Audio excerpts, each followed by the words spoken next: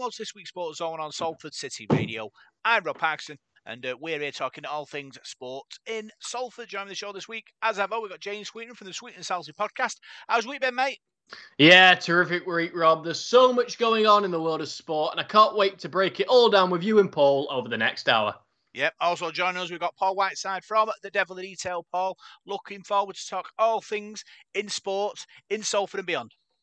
Yeah, certainly am. It's been a good weekend, hasn't it? An action-packed weekend, and looking forward to breaking it down with you guys.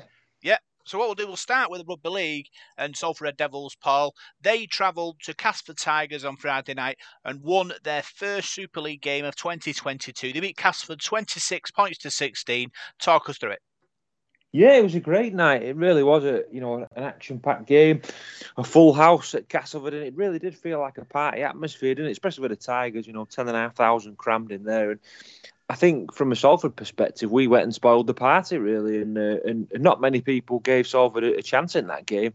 I think Bucky's had us at a 12-point sort of give us a 12-point cushion to go into the match and to win the game by 10 points was a great result. I mean, we dropped the ball from the kickoff, which wasn't a great start. Brodie Croft knocking on, and I thought we put a lot of pressure on ourselves early doors with mistakes. We took the lead with Mark Sneed penalty, but then George Griffin went over for Cass and put them in front. But we fought back with a great try from Ken Seal after Joe Burgess' break. Lovely bit of vision from Mark Sneed with that kick, who I thought was outstanding all night. Mark Sneed, and they moved the ball from left to right. Ken Seal, as he does, finishing superbly, and Cass went back in front with a try from former Salford player Darrell Alford. But Salford, the pendulum for me swung in that second half with two tries going towards half time. King Vuniaya powered over, and we got in front at half time with Dion Cross also with that tremendous try for us. So it was an excellent first half for us, and played some really exciting stuff. Was a great result for Salford Red Devils. You mentioned Mark Sneed and his presence and his influence on the team. Fantastic performance for me. Moments in the game that he took a moment out just to figure out what was going on and delivered some fantastic sort of moment in the game. And I think obviously players like him can make a massive difference moving forward. Oh yeah, he did. Yeah, his kicking game was absolutely superb, and not only that, I think the way he bossed the game. His calmness, the way he took the 2 points. He's not afraid to kick. You give him a kick at goal and he's going to nail it. I mean, I know Castle was not the longest pitch in the world, but one of them penalty goals, probably a good 40 yards, 30-odd yards out in that second half. And when you're going up in 2 points and you're chipping away like that, the opposition heads are going down because you're bossing the game. And I thought he did boss that game. He's head and shoulders the best player on the pitch for me, Mark Sneed. And what a signing he could be. It's early days for us, but it was a good performance, against the Castleford side with some real big star names in that, and we kept them quiet. I thought ex-Salford man Niall Levels is a real live wire, but we kept him quiet all night, really. And Paul McShane, who gets a lot of good press, the former Man of Steel, I thought we did a job on him. I thought Andy Eccles was terrific at hooker. Dion Cross, for me as well, was absolutely sensational. He looks like he's been playing Super League for 10 years or so. He settled in really well. He scored a cracking try there. And you could go through the whole side, really, and wax lyrical about them all. I thought Ryan Brierley was everything that Castleford threw at him. He took the high balls and what have you. So I think it was a real team performance from Salford, and one that's going to make people look at that and think perhaps they're not going to be the rubbing rags that a lot of the pundits are saying we're going to be. So it was a heartwarming victory, and Paul Rowley said a lot of good things about the supporters as well, and it did seem like a real sort of team display. The supporters did a great job, the players did a great job, coaching staff. It was a real good night. Yeah. Paul Rowley's first win as a Super League coach, very experienced coach. Let's not be, hiding the fact that he has been around rugby league a lot. First time he's been in Super League though, and to play like that and get a performance and get a win will boost confidence for him and his players moving forward. Certainly will. I thought he outcoached Lee Radford. Really, I think he got his game plan absolutely spot on. He really did, and the way the players... I mean, it was a tough start to the game. As I said before, we put an awful lot of pressure on ourselves early doors, and it looked like Castleford were going to run away with the game, especially knocking on from the kickoff. But I thought the players dug in. I thought at times the defence was absolutely sensational and really brave. And on the other side of the coin, we chanced our arm when we needed to.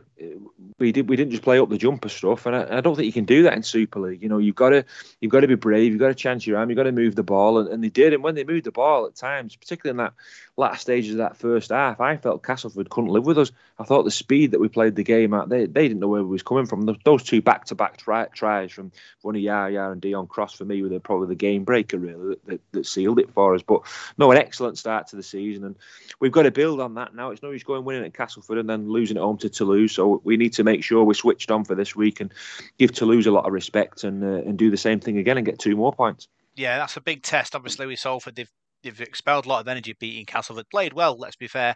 And really, let's be honest, looked like there was plenty more in the tank. But you never know in rugby league. Sometimes you put in a great performance and then you feel the effects the week after. Hopefully, this team won't be doing that. We'll be going to play Toulouse on Sunday at the AJ Bell Stadium. Full of confidence. We'll be fit and we're ready to win. Yeah, we got a 9-day turnaround. You played last Friday. It's, you're not playing till the following Sunday. Toulouse played the Saturday. They've had a sort of a day less than us. They've got to travel as well. So yeah, I'd be confident that we'll be raring to go in this game with a home side as well. You'd like to think that we're going to really market this game this week now and get a bit of decent weather at the weekend and get a good crowd down for that. Toulouse's first sort of game against Salford in Super League. I mean, Toulouse are a side we've not met very often. I think we've only played them twice in their existence. So yeah, I'm really excited for the game on Sunday. I think it'll be a terrific game, that. And if we can get another victory, 2 wins from 2 would be a great start to the season. And as I said before, rugby league is all about momentum. If we can start building momentum, I know we've got 2 away games after the Toulouse game, Hull and Huddersfield, which is going to be 2 smashing matches. But yeah, it's all about Toulouse now. We've got to focus on that. I think we say it all the time, don't we? 1 game at a time, and I think that's how Paul Rowley's going to do it.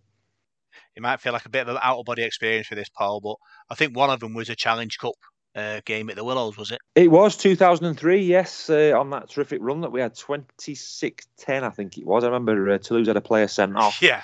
It was a very fiery contest, that, and I think the other game was in the qualifiers in 2018 when we had Jackson Hastings playing in that game, didn't we? And I think he got a penalty try. Actually, he was fouled in the act of scoring, if I remember rightly. And that was an exciting game as well. So you know what Toulouse are going to bring. I caught a bit of their game against Huddersfield at the weekend, and in that first half they played really, really well. Huddersfield ran away with it in the second half, but I think Toulouse are going to get better and improve, aren't they? So it's a game where you can't take anybody for granted, Rob, in Super League. So we need to be switched on. We don't want to get burnt in that game. And what about the following to Castleford? 1,000 fans getting over to Yorkshire to follow the boys. Hopefully, against Toulouse at the AJ Bell, there'll be a big crowd, because obviously the more Salford fans can get to the AJ Bell and get behind the club, the better it is for everyone. Yeah, Paul Rowley was delighted about that. He said in the press conference that he was really happy with the supporters, and he had a bit of a glint in his eye, Paul Rowley. I think he wants to prove people wrong, doesn't he? I mean, I don't know. So the players and the coaches must see what pundits say and things like that. And obviously the Super League advert, we didn't really appear in it, did we? So I don't know. Sometimes we're perhaps the forgotten side, but I think that's the sort of tag that Paul Rowley wants. I think they want to sort of have an us and them sort of thing, and the siege mentality, and I think that's good. I think Paul Rowley will feed off that, and I think the players will do as well. I think they've got a point to prove, and you can be dangerous when you like that. Go back to 2019 when we got to the grand final. No one gave us a prayer in that season, and that was all about building momentum and at the right time. And I remember Paul Rowley coming in to help Ian Watson, who was the coach at the time that year, and when Paul came in and sort of rubbed his knowledge off, we went really well there. So Kurt Haggerty and Danny Orr as well are part of that coaching team at Salford, and I think they're doing, up to now, they're doing a tremendous job. So long may that continue. Yeah, off the field, announcement this week that Corey Patterson, one of Salford's ex-players, has come back to the club as a team manager and player welfare officer. He played for us in 2015, was a good player for us, and it was great to have him back in the fold. Yeah, it wasn't a long spell for him. I think I remember him kicking a goal off to the corner flag, I think, in training. I remember seeing that video of him on social media and what have you. But no, a good character. I think he's still a local guy. I think did he have a coffee shop? I think something like that. Yeah. I heard somebody say. So yeah, very good character, and taking over the job from Marlon Billy, who I believe's gone to Huddersfield. So yeah, I wish him all the best, and I'm not quite sure what a player and welfare guy does. I presume you're working with the players, aren't you, day in, day out, and helping them out. So it's a good role to have, and yeah, Corey will be a good guy to have around the place. Yeah, let's talk about our other local side, Swinton Lions. They were in Challenge Cup action this week, but we defeated against the Crusaders 20 points to 14. Obviously out of the Challenge Cup now, a bit of a disappointment for Swinton. Obviously, they were probably looking at getting through this round, so get bigger ties and more revenue generated for next game. Yeah, definitely. I think that was a shock result, really. Looking at I do a bit of betting every now and again, and looking at that today, I think Swinton had a good start, and that 20-point start or something did Wales. So Swinton were expected to win that game, especially at home as well, and they were winning it as well. There was a couple of late tries from the Crusaders to get the result, 20 points to 14. So yeah, that'll be disappointing that for Alan Coleman and his players to be knocked out of the Challenge Cup in the sort of the early rounds, really. But they've got to concentrate now on their league, which starts. It won't be long till that starts, and obviously they're one of the favourites to gain promotion. But to go out of the cup at home is a disappointing result. Yeah, 2 weeks till their league campaign starts, Paul. Opportunity for the coaching staff and the players to get together and get prepared for that contest, because obviously it's going to be tough. The named one of the favourites to go back up, so all teams will be gunning for them, won't they? Well, certainly, but I think it's going to be a really, really difficult league. I mean, you look at the Crusaders, I think they've improved over the last few years. I think they could be one of the dark horses for that league. You've got Hunslet in there, who was always a very, very difficult side to beat. Doncaster as well, and Keighley Cougars, who are one of the favourites. So Rochdale Hornets, Oldham are in there as well. That's going to be a very, very competitive league. I know Swinton's odds were slashed when they beat West Wales in the Cup, but I wouldn't read much into that, to be honest. I think it's going to be a very, very tight league, and they're not going to have things all their own way. They're going to have to work for that, and it's going to be exciting. You know, when that kicks off, it's going to be a really, really exciting league, very, very competitive league, as is the Championship. And I've seen some of the scores today. I know the weather's obviously Sunday. The weather's been a bit dicky over the weekend. There's been some strange scores, but that Championship looks a very, very competitive league as well. Yeah. Final rugby league question, Paul. Rugby league back on the terrestrial Channel 4, Warrington and Leeds. It was a good game. I think it was 750,000 people watched it, which was pretty amazing. Yeah, that's great. I mean, it's great to see it back on the telly. I mean, old fossils like us will remember when it was on ITV in sort of the late 80s, early 90s. They used to have a game on a Saturday afternoon. I think it was Rob McCaffrey who used to present it, and Clive Tilser was a commentator. So that was good coverage back in the day. It's an awful long time ago now. But great to see it back on terrestrial telly. I mean, Channel 4, they seem to do a good job. I haven't watched all of it yet. I watched a bit of the build-up and a bit of the first half, and it was a cracking match as well. You know, Leeds against Warrington. So I think it's is it Wigan who are on this weekend coming up? There's another game Saturday anyway, so that'll be another cracking game. I can't remember who it was now. Wigan and it escapes me. Wigan and Hull, I think it is. So in Hull, so that'll be another good match that's on. So yeah, the more rugby league we get on the telly, the better. But it's great to have it on terrestrial television, so the whole of the country can watch it. Yeah, so that's our rugby league chat. So from this old fossil to radio's young gun, it's James Sweeten talking boxing with Paul Whiteside. Yeah, I'm part of the new breed coming through, Rob. But we're talking about the old breed this weekend because we've got one of the biggest fights in British boxing history. We've finally got it. The grudge match of all grudge matches is going to get settled. Amir Khan versus Kell Brook. These two men despise each other. Khan has the speed. Brook has the timing. It's taken years to build up to this moment. Paul, right off the bat, who are you favouring going into this? I'm going for Amir Khan. It's been a difficult decision to make. I just fancy Amir Khan. I've been reading about him and listening to people who've been, sparring and training with him, and I know he's got the hand speed. He's very, very quick, and I just think he might be a bit too quick for Kell Brook. I'm not writing Kell Brook off though. I think it'll be a great fight, but I just edge towards Khan. I think it's going to be very, very close. But I think if I had to put my mortgage on it, I'd just go with Amir Khan. I think, but it should be a great fight. As you say, it's a real grudge match between the two of them. They don't like each other, and I believe the gloves are off. It's supposed to be quite a tasty program, and they both sit across the table with Johnny Nelson. So I'm going to be watching that as soon as I can. But really looking forward to watching it. I'm a bit disappointed it's on Sky Box Office. Having to pay, pay-per-view. I think it should be sort of free to air. This one, really, it's not for a world title, but it's one of those fights that captures the imagination, I suppose. And the Manchester Arena sold out very, very quickly for it, and it's going to be an exciting night. It's interesting you give that prediction, Paul, because many moons ago, when they're in the prime of their careers, and Kell Brook held that world title that he won off Sean Porter in America, most felt that his timing would have been a bit too much for Khan. But it feels in the build-up to this one, it's gone from Brook being a heavy favourite to going to a complete 50-50 to now most people favouring Amir Khan. Do you feel as if Brook is, potentially surprisingly, because Khan, it feels like he's been around longer, but do you feel like Brook's actually further down the hill than Khan is?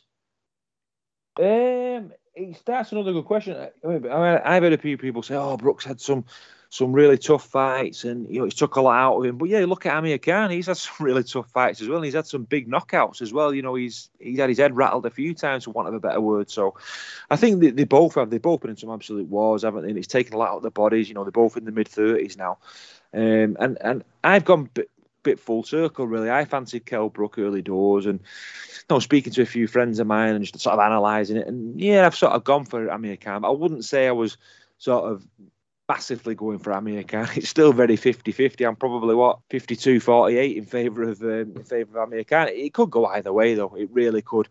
It's one of those fights. It could go in the first round. This one, nobody really knows. It could go 12 rounds. It really is an unknown fight. I think it just depends what both fighters have got left, who handles the occasion right. We spoke last week about the Liam Williams fight and how the occasion sort of got the better of him in the early stages of the fight. So is that going to happen this week? I'm not too sure. It could do. There's going to be an awful lot. When there's a lot of emotion in a fight like that, I think sometimes it's up to which fighter keeps that emotion in check and uses it as a good energy, really. So, it could go either way, this one, mate. You're talking about the emotions building into this one, and it's so interesting because for years, Kell Brook was chasing Amir Khan, and Khan, really didn't seem to want to know. It was a fight he wasn't interested in. He was pursuing Crawford and Canelo, and you can argue from one point that's great because he's chasing his legacy by fighting these big names. You can argue it from another perspective that he'd move hell and earth to avoid Kell Brook. But it seems now, obviously, with Kell Brook going slightly over the hill, that Amir Khan's right back in this one.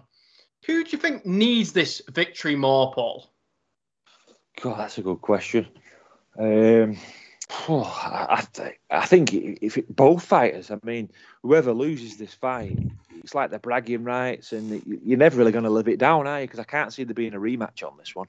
I think once this one's done and dusted, that's it. Does the loser of this fight, are they finished? I'd probably say, yeah. I don't see there being much left for whoever loses this one.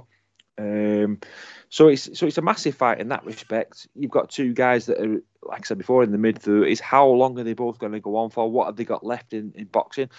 Whoever wins it, what are they going to be aiming for? Are they going back towards world titles and things like that? I don't know if they've both got it left in them. We'll see. I think we'll see on Saturday. We'll see what they've both got left. And I just hope it really is an explosive fight and we see the best of both fighters. Really. I wouldn't like to see something one-sided, or I'd really like to see a cracking fight. But it's so up in the air. You don't really know what's going to happen. So I think that's what makes it all the more intriguing. Yeah, I think we all find this one intriguing. And then an important element to note about this is that Amir Khan is possibly the most undervalued fighter I've seen in many a long day in terms of United Kingdom-based boxers. The amount of stuff he achieved, a unified world champion, an Olympic silver medalist, he's achieved so much in this sport.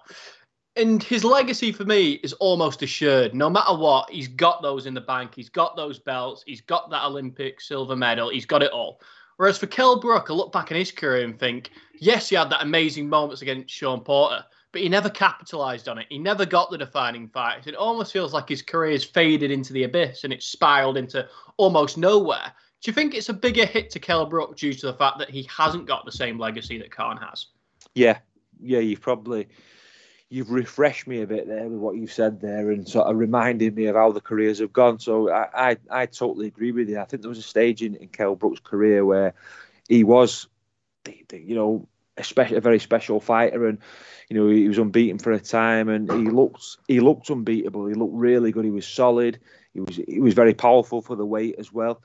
And then for me, I saw him in a couple of fights, and after the Porter one, and he didn't look right to me. He looked heavy at the weight. He looked sluggish, and I think a few people said that in the press. And I don't know. It didn't seem to go the way he wanted to go then. And did he fall out of love with the sport? I'm not too sure, but he didn't kick on the way a lot of boxing sort of press and people thought he was going to do.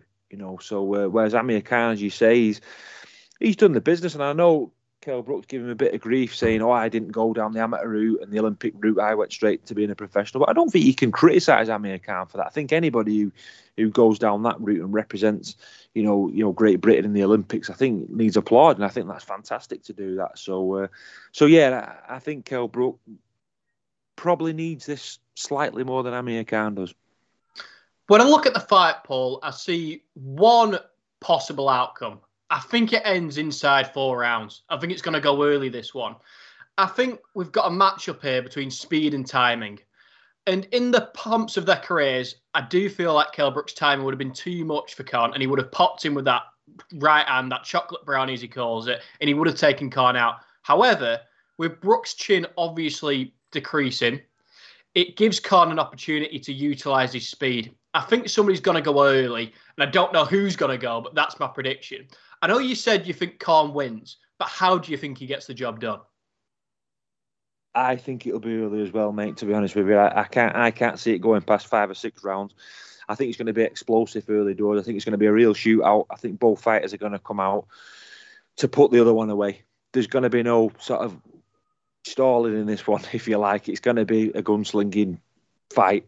And if I had to bet now, I would say Amir Khan finishes Kell Brook early doors. I think for me, it's just going to be the speed.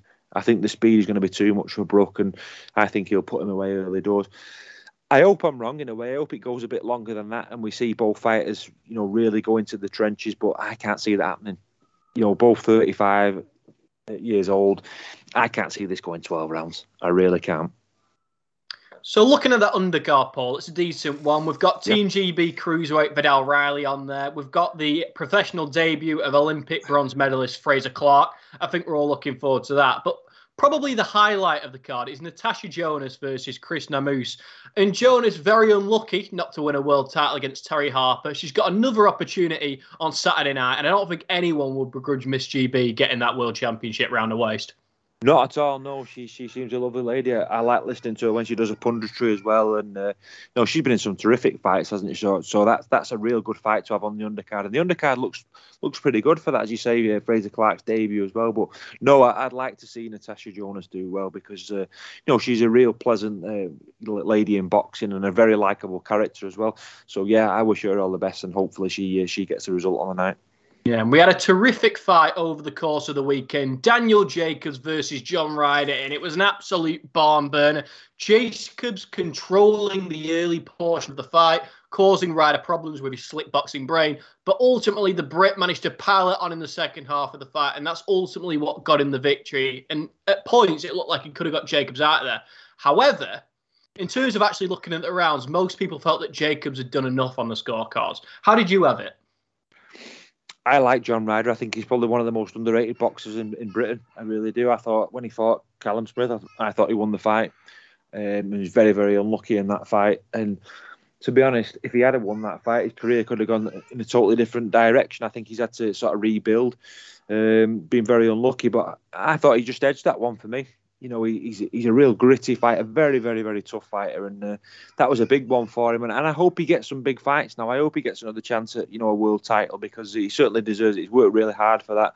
I know on that bill, Felix Cash as well was knocked down twice, and he showed some real grit and determination to get back up off the canvas and win that one in what was another real bell ringing fight. So we had some cracking fights there. But yeah, John Ryder, I'd like to see him get another big tilt at a world title because I think he's another one who's the wrong side of 30 now, and before the end of his career, I think he deserves another shot. How good a fighter is John Ryder? Because when we look back at his career, I think he's got 5 losses on that resume. But, there's a plethora of them that he could have won. I mean, Jack Arnfield, he probably won that fight. He probably beat Rocky Fielding. And as you say, he beat Callum Smith, and he didn't get the decision in any of those fights. And he's just come up against Daniel Jacobs, who, at least in his prime, was a pound-for-pound elite-level fighter. Can he go on to win a world title now, John Ryder? I think he can. Just like you said there, you reamed some of those fights off. I believe he did win those fights. I think he's one of those guys who's just been really, really unlucky. And whether it's judges don't like his style or whatever, I think he's a real tough battler. And I was quite annoyed when I watched the Callum Smith fight because I'm a big Callum Smith fan, but I thought he did a great job that fight. And outbox Smith. So yeah, whether it is his style or not, I'm not too sure. But I'd love him to get another chance. I think he's 33, 34 now. So how long is he going to go on for? Because he has been in some real wars as well, hasn't he? Some real tough fights. So I'd like to see him, get a chance now. And some big names in that division. So and some big names domestically and at world level in that division. So be interesting to see where his team go now and what he picks up from that. But that was a big win and probably one of the best wins of his career that the weekend just gone.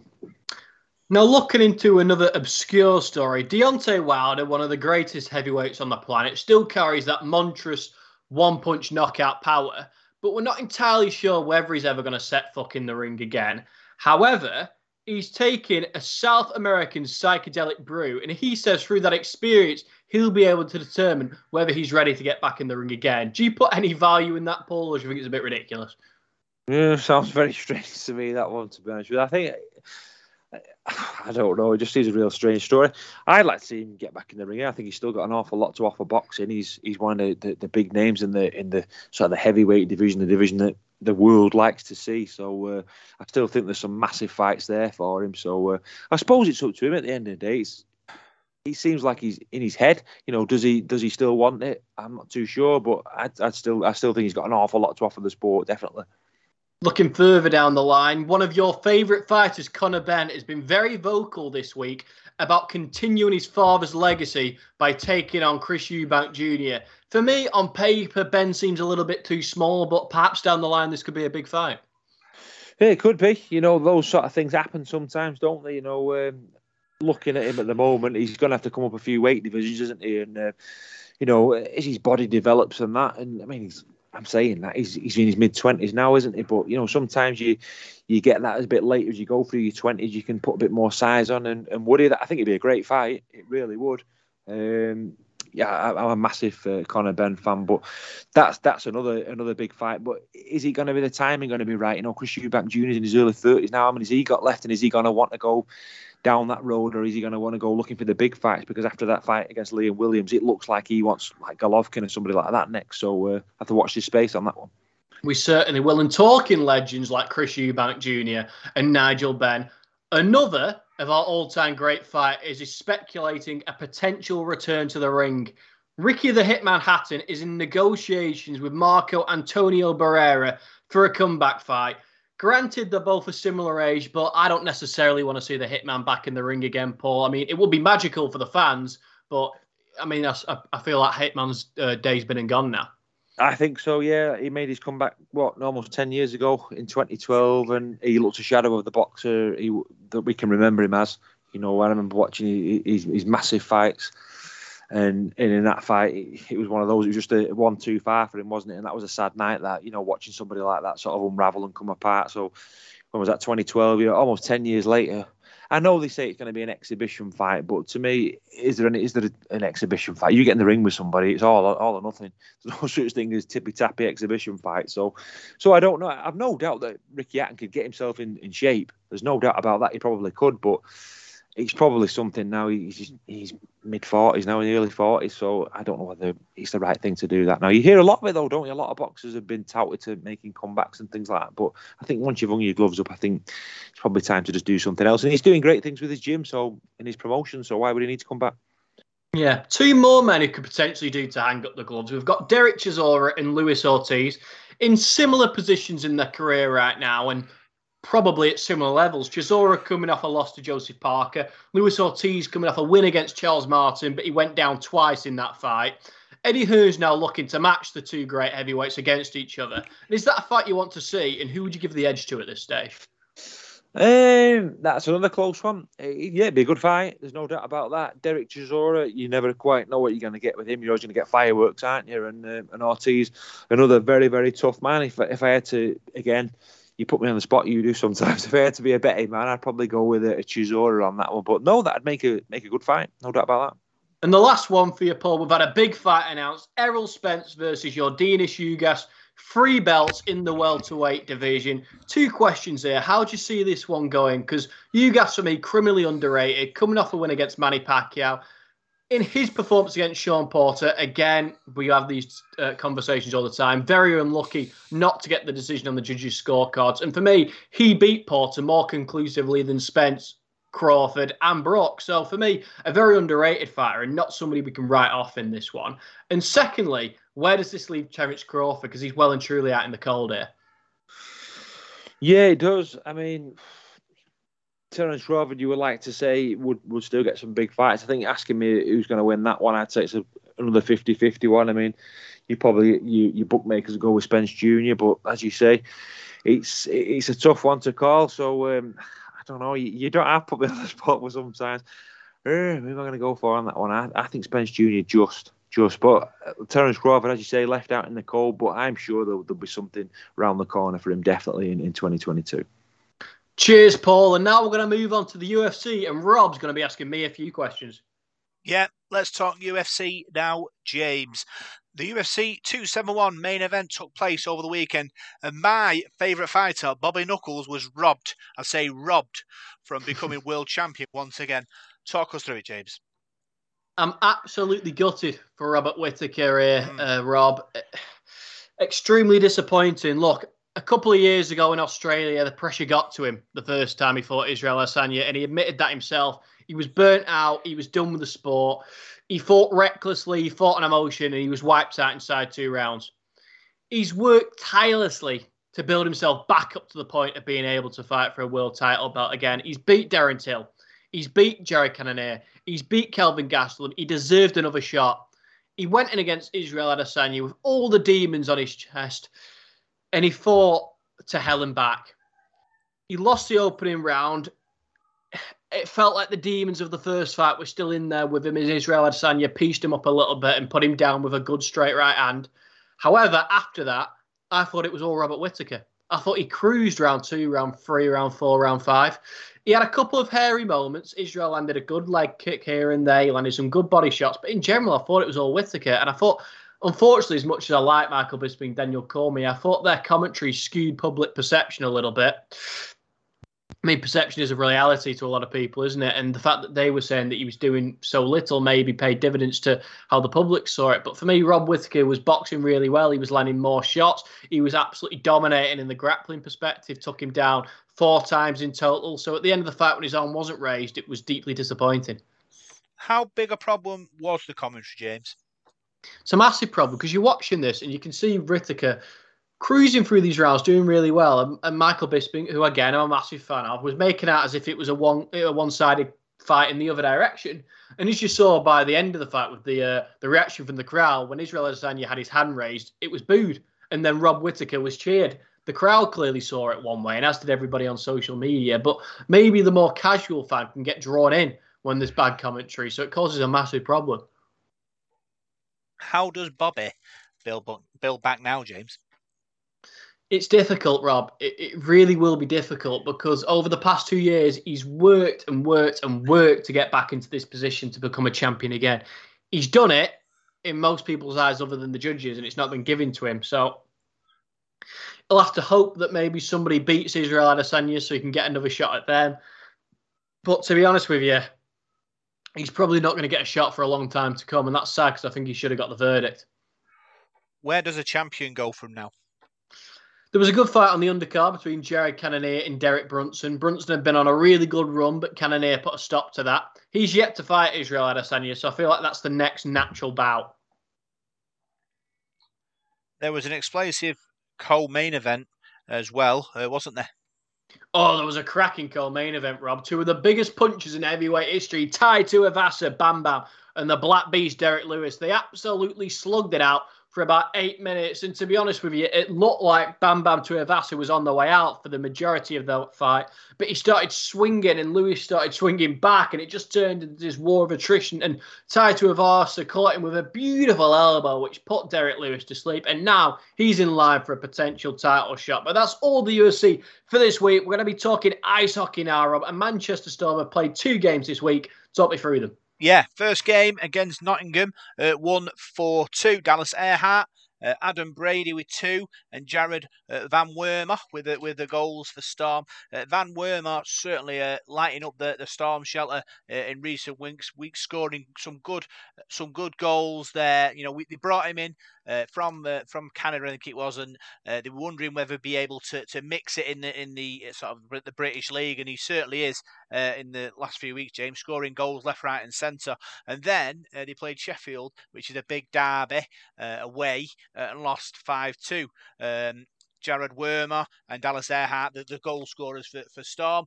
I suppose Ryan Finnity's men would have took 1 win, 1 loss over this weekend. But if you're looking to get into that playoff spot, which Manchester Storm are, that really you need to keep winning. You need to make sure you have a double win weekend to keep that momentum. It is a bit disappointing that they couldn't get a result against Sheffield, but listen, Sheffield are a good side. It's Derby Day. Anything can happen against Sheffield. War of the Roses, and it seems like Sheffield came out on top this week. Yeah, the War of the Roses is always a hotly contested derby, Rob, but there's a star coming through the Storm ranks. Can you tell me in a little bit more detail about what he's got to offer?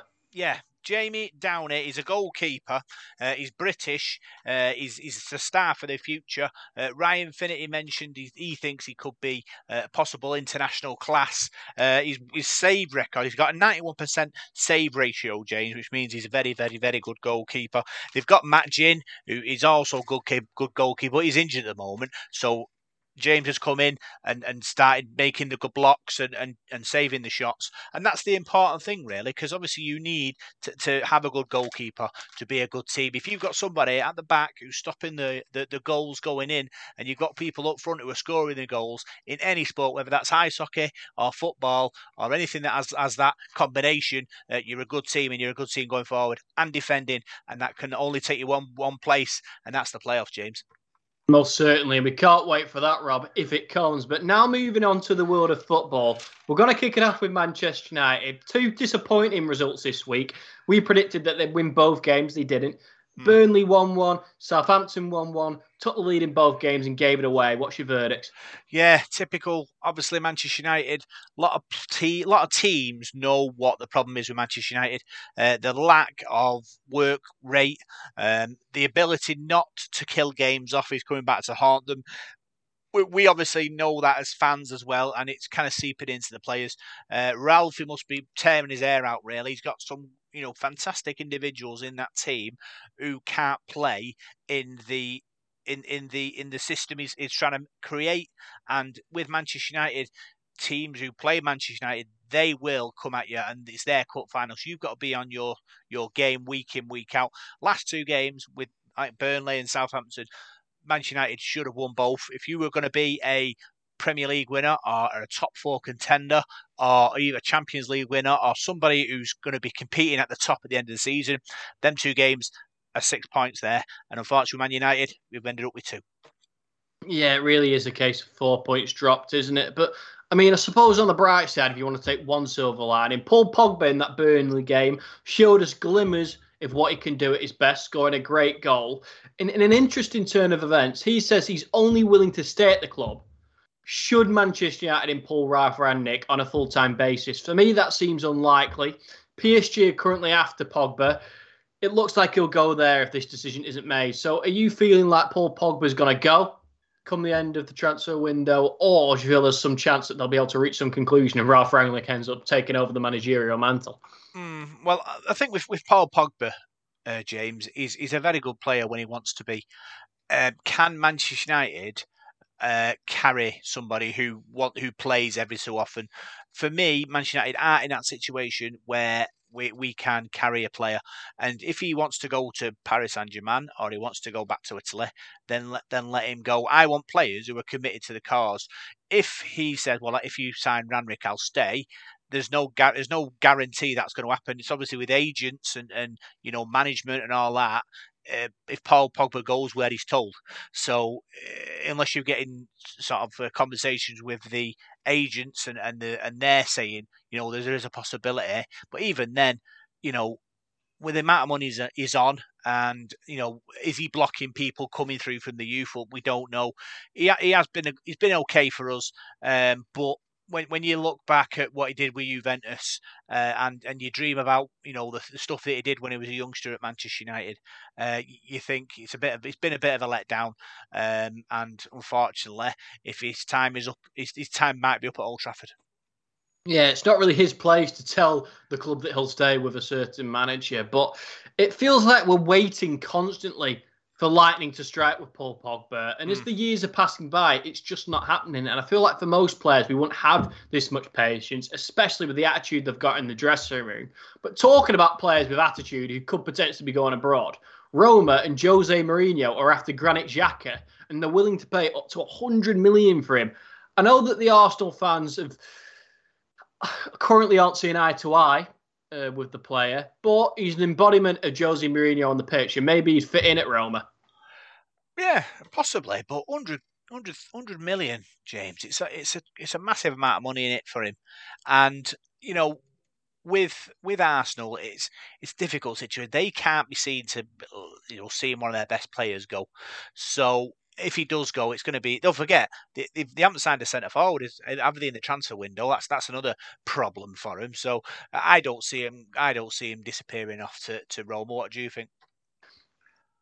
I think it's unlikely, but if they gave an offer of 100 million, would you take it, Rob?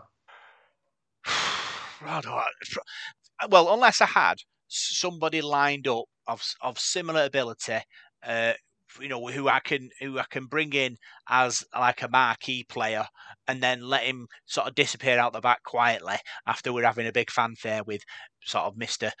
£100 million centre forward, then I possibly would. But if I can't find somebody of similar ilk who's going to score goals for me, it'll be a no. Because obviously it's good to have 100 million quid in your back pocket, but it's no good in the Championship because 100 million quid might get you a long way, but it might not get you promoted because in that division, anyone could beat anyone. Talking Jose Mourinho, he's currently in 7th place with Roma, and since he left Real Madrid back in 2013, it's just been disappointment after disappointment. Sacked from Chelsea, sacked from United, sacked from Tottenham. Could potentially be sacked from Roma. I know they're going to give him a bit of time up until the summer, but that might not last forever. He's losing games in the Europa Conference League to ridiculous teams, and it's just not clicking. Why is he fallen so badly down the hill?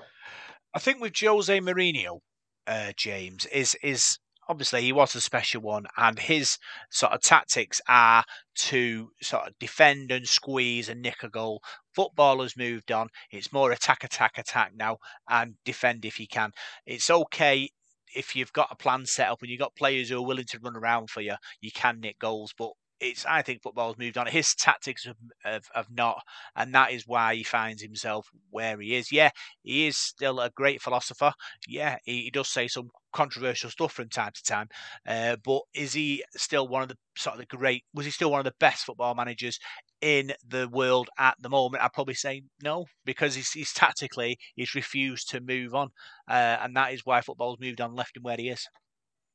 It's a shame, really. Do you think he'll ever be able to recapture his glory days and adapt to the new game, or do you think it's just done for him?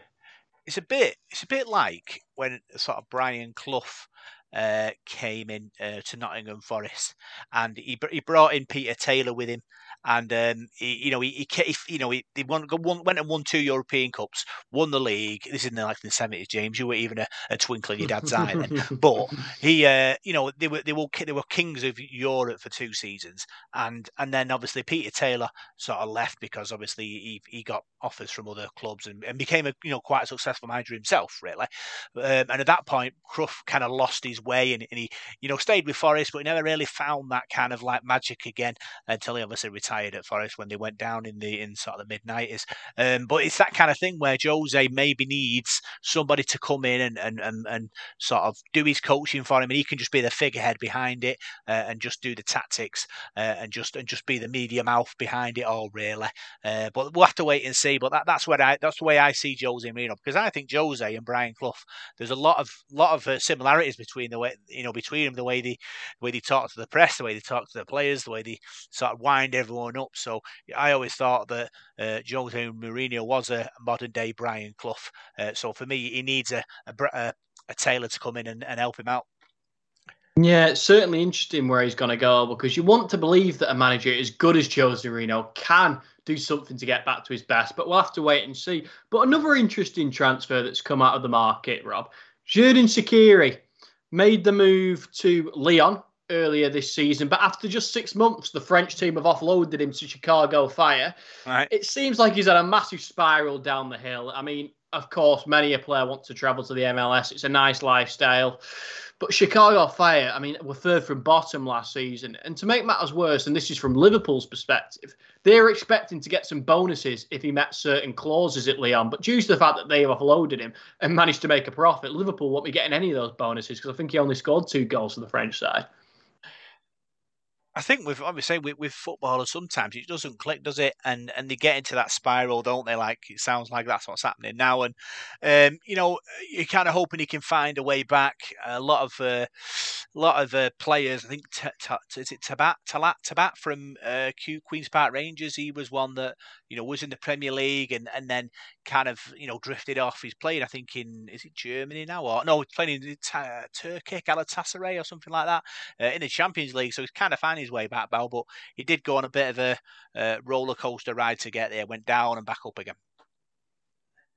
Yeah, it's very bizarre, the journey some of these players take. And somebody's on a bad journey this week for all the wrong reasons, and this isn't from a transfer perspective, is Kurt Zouma. I don't know how much we're going to be able to say about this due to the ongoing circumstances, but what we will say is a peculiar decision from David Moyes to play him. What was your stance on that?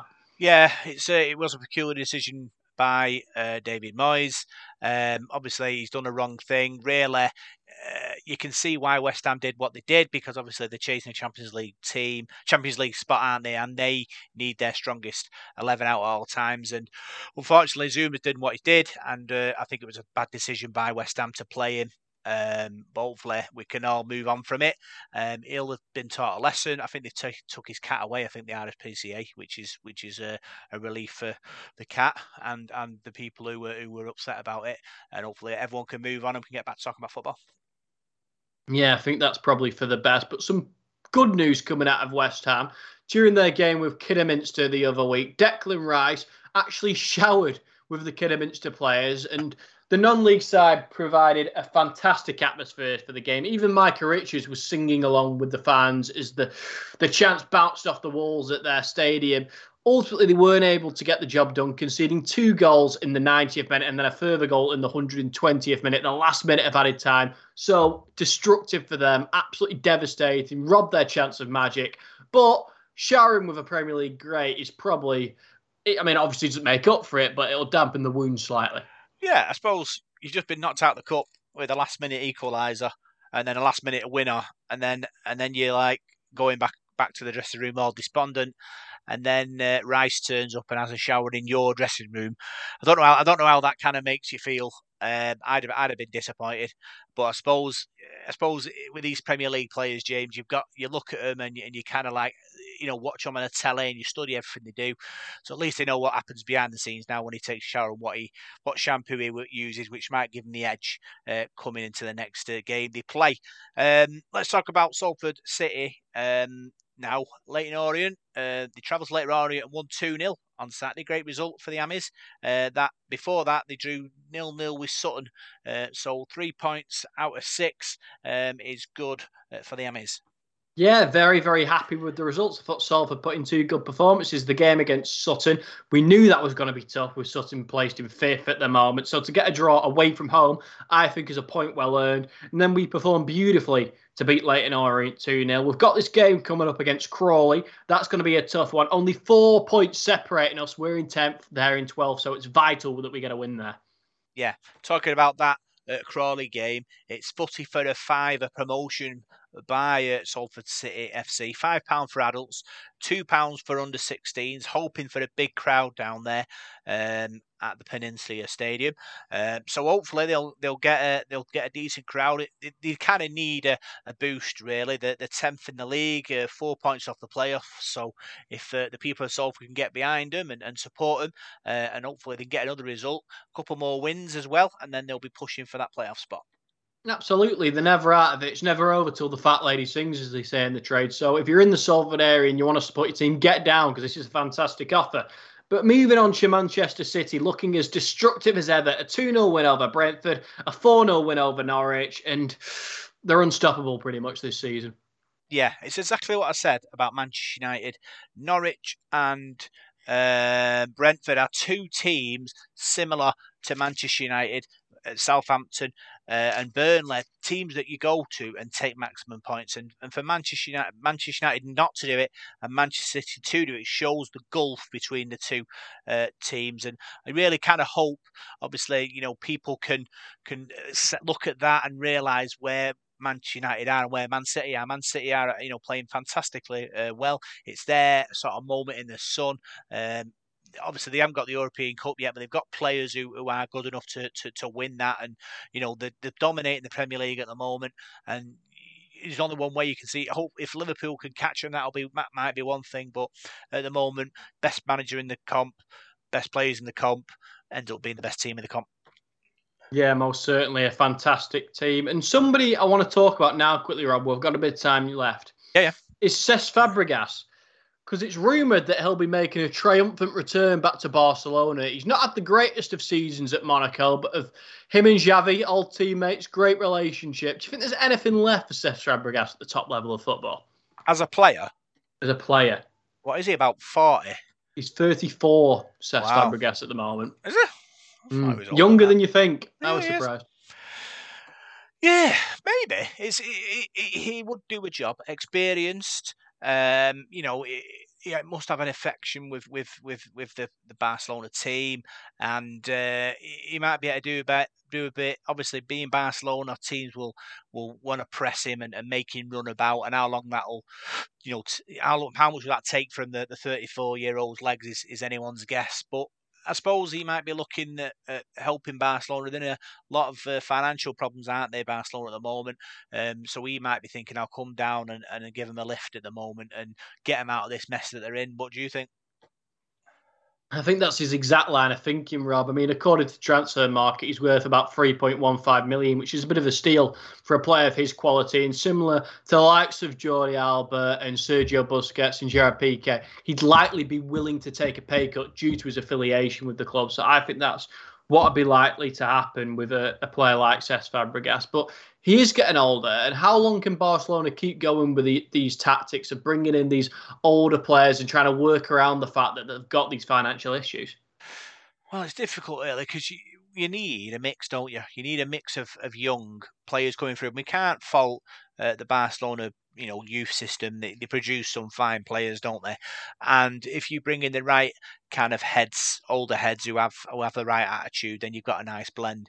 But is that a long-term plan? No, not really, because you end up being a club like Ajax who kind of bring your youngsters through, sell them. And yeah, you might end up being, the top of your Dutch division, but I think the Spanish division's a bit, higher in quality. So how long that process lasts is anyone's guess. Yeah, it's going to be a weird one to see how it all works out. But Manchester City got a couple of big games coming up this week. Tottenham and Sporting Lisbon. And the Sporting Lisbon one comes in the wake of a massive event which took place in Portugal over the weekend. Porto and Lisbon, it's always a massive derby, isn't it? It's thunderous in Portugal. It's one of the biggest of the season. And the game descended into absolute chaos, Rob. In the 90th minute, Pepe hit the deck and there was violence everywhere. Players fighting, members of staff fighting. Even the ball boys were getting involved and punching the players. 4 red cards, and it's a bit of a shocking moment for the whole fans to see. Yeah, we obviously 40 seconds to go, James. It's a kind of moment that will haunt the Portuguese Football Association, with the players and the fans all kind of taking their 2 pennies worth out of that. And it's kind of a problem, really, when you look at it, because obviously with football, it's not about that. It's about playing together, producing fantastic football, and sort of producing a great product for everyone to enjoy. And I'm a bit disappointed, really, with what happened there. But you're hoping, they can put on a good performance against City, and City will win, hopefully. And we'll be talking all about it on the Sports Zone next week. So see you next week, and we'll be talking sport in Salford with you on Salford City Radio.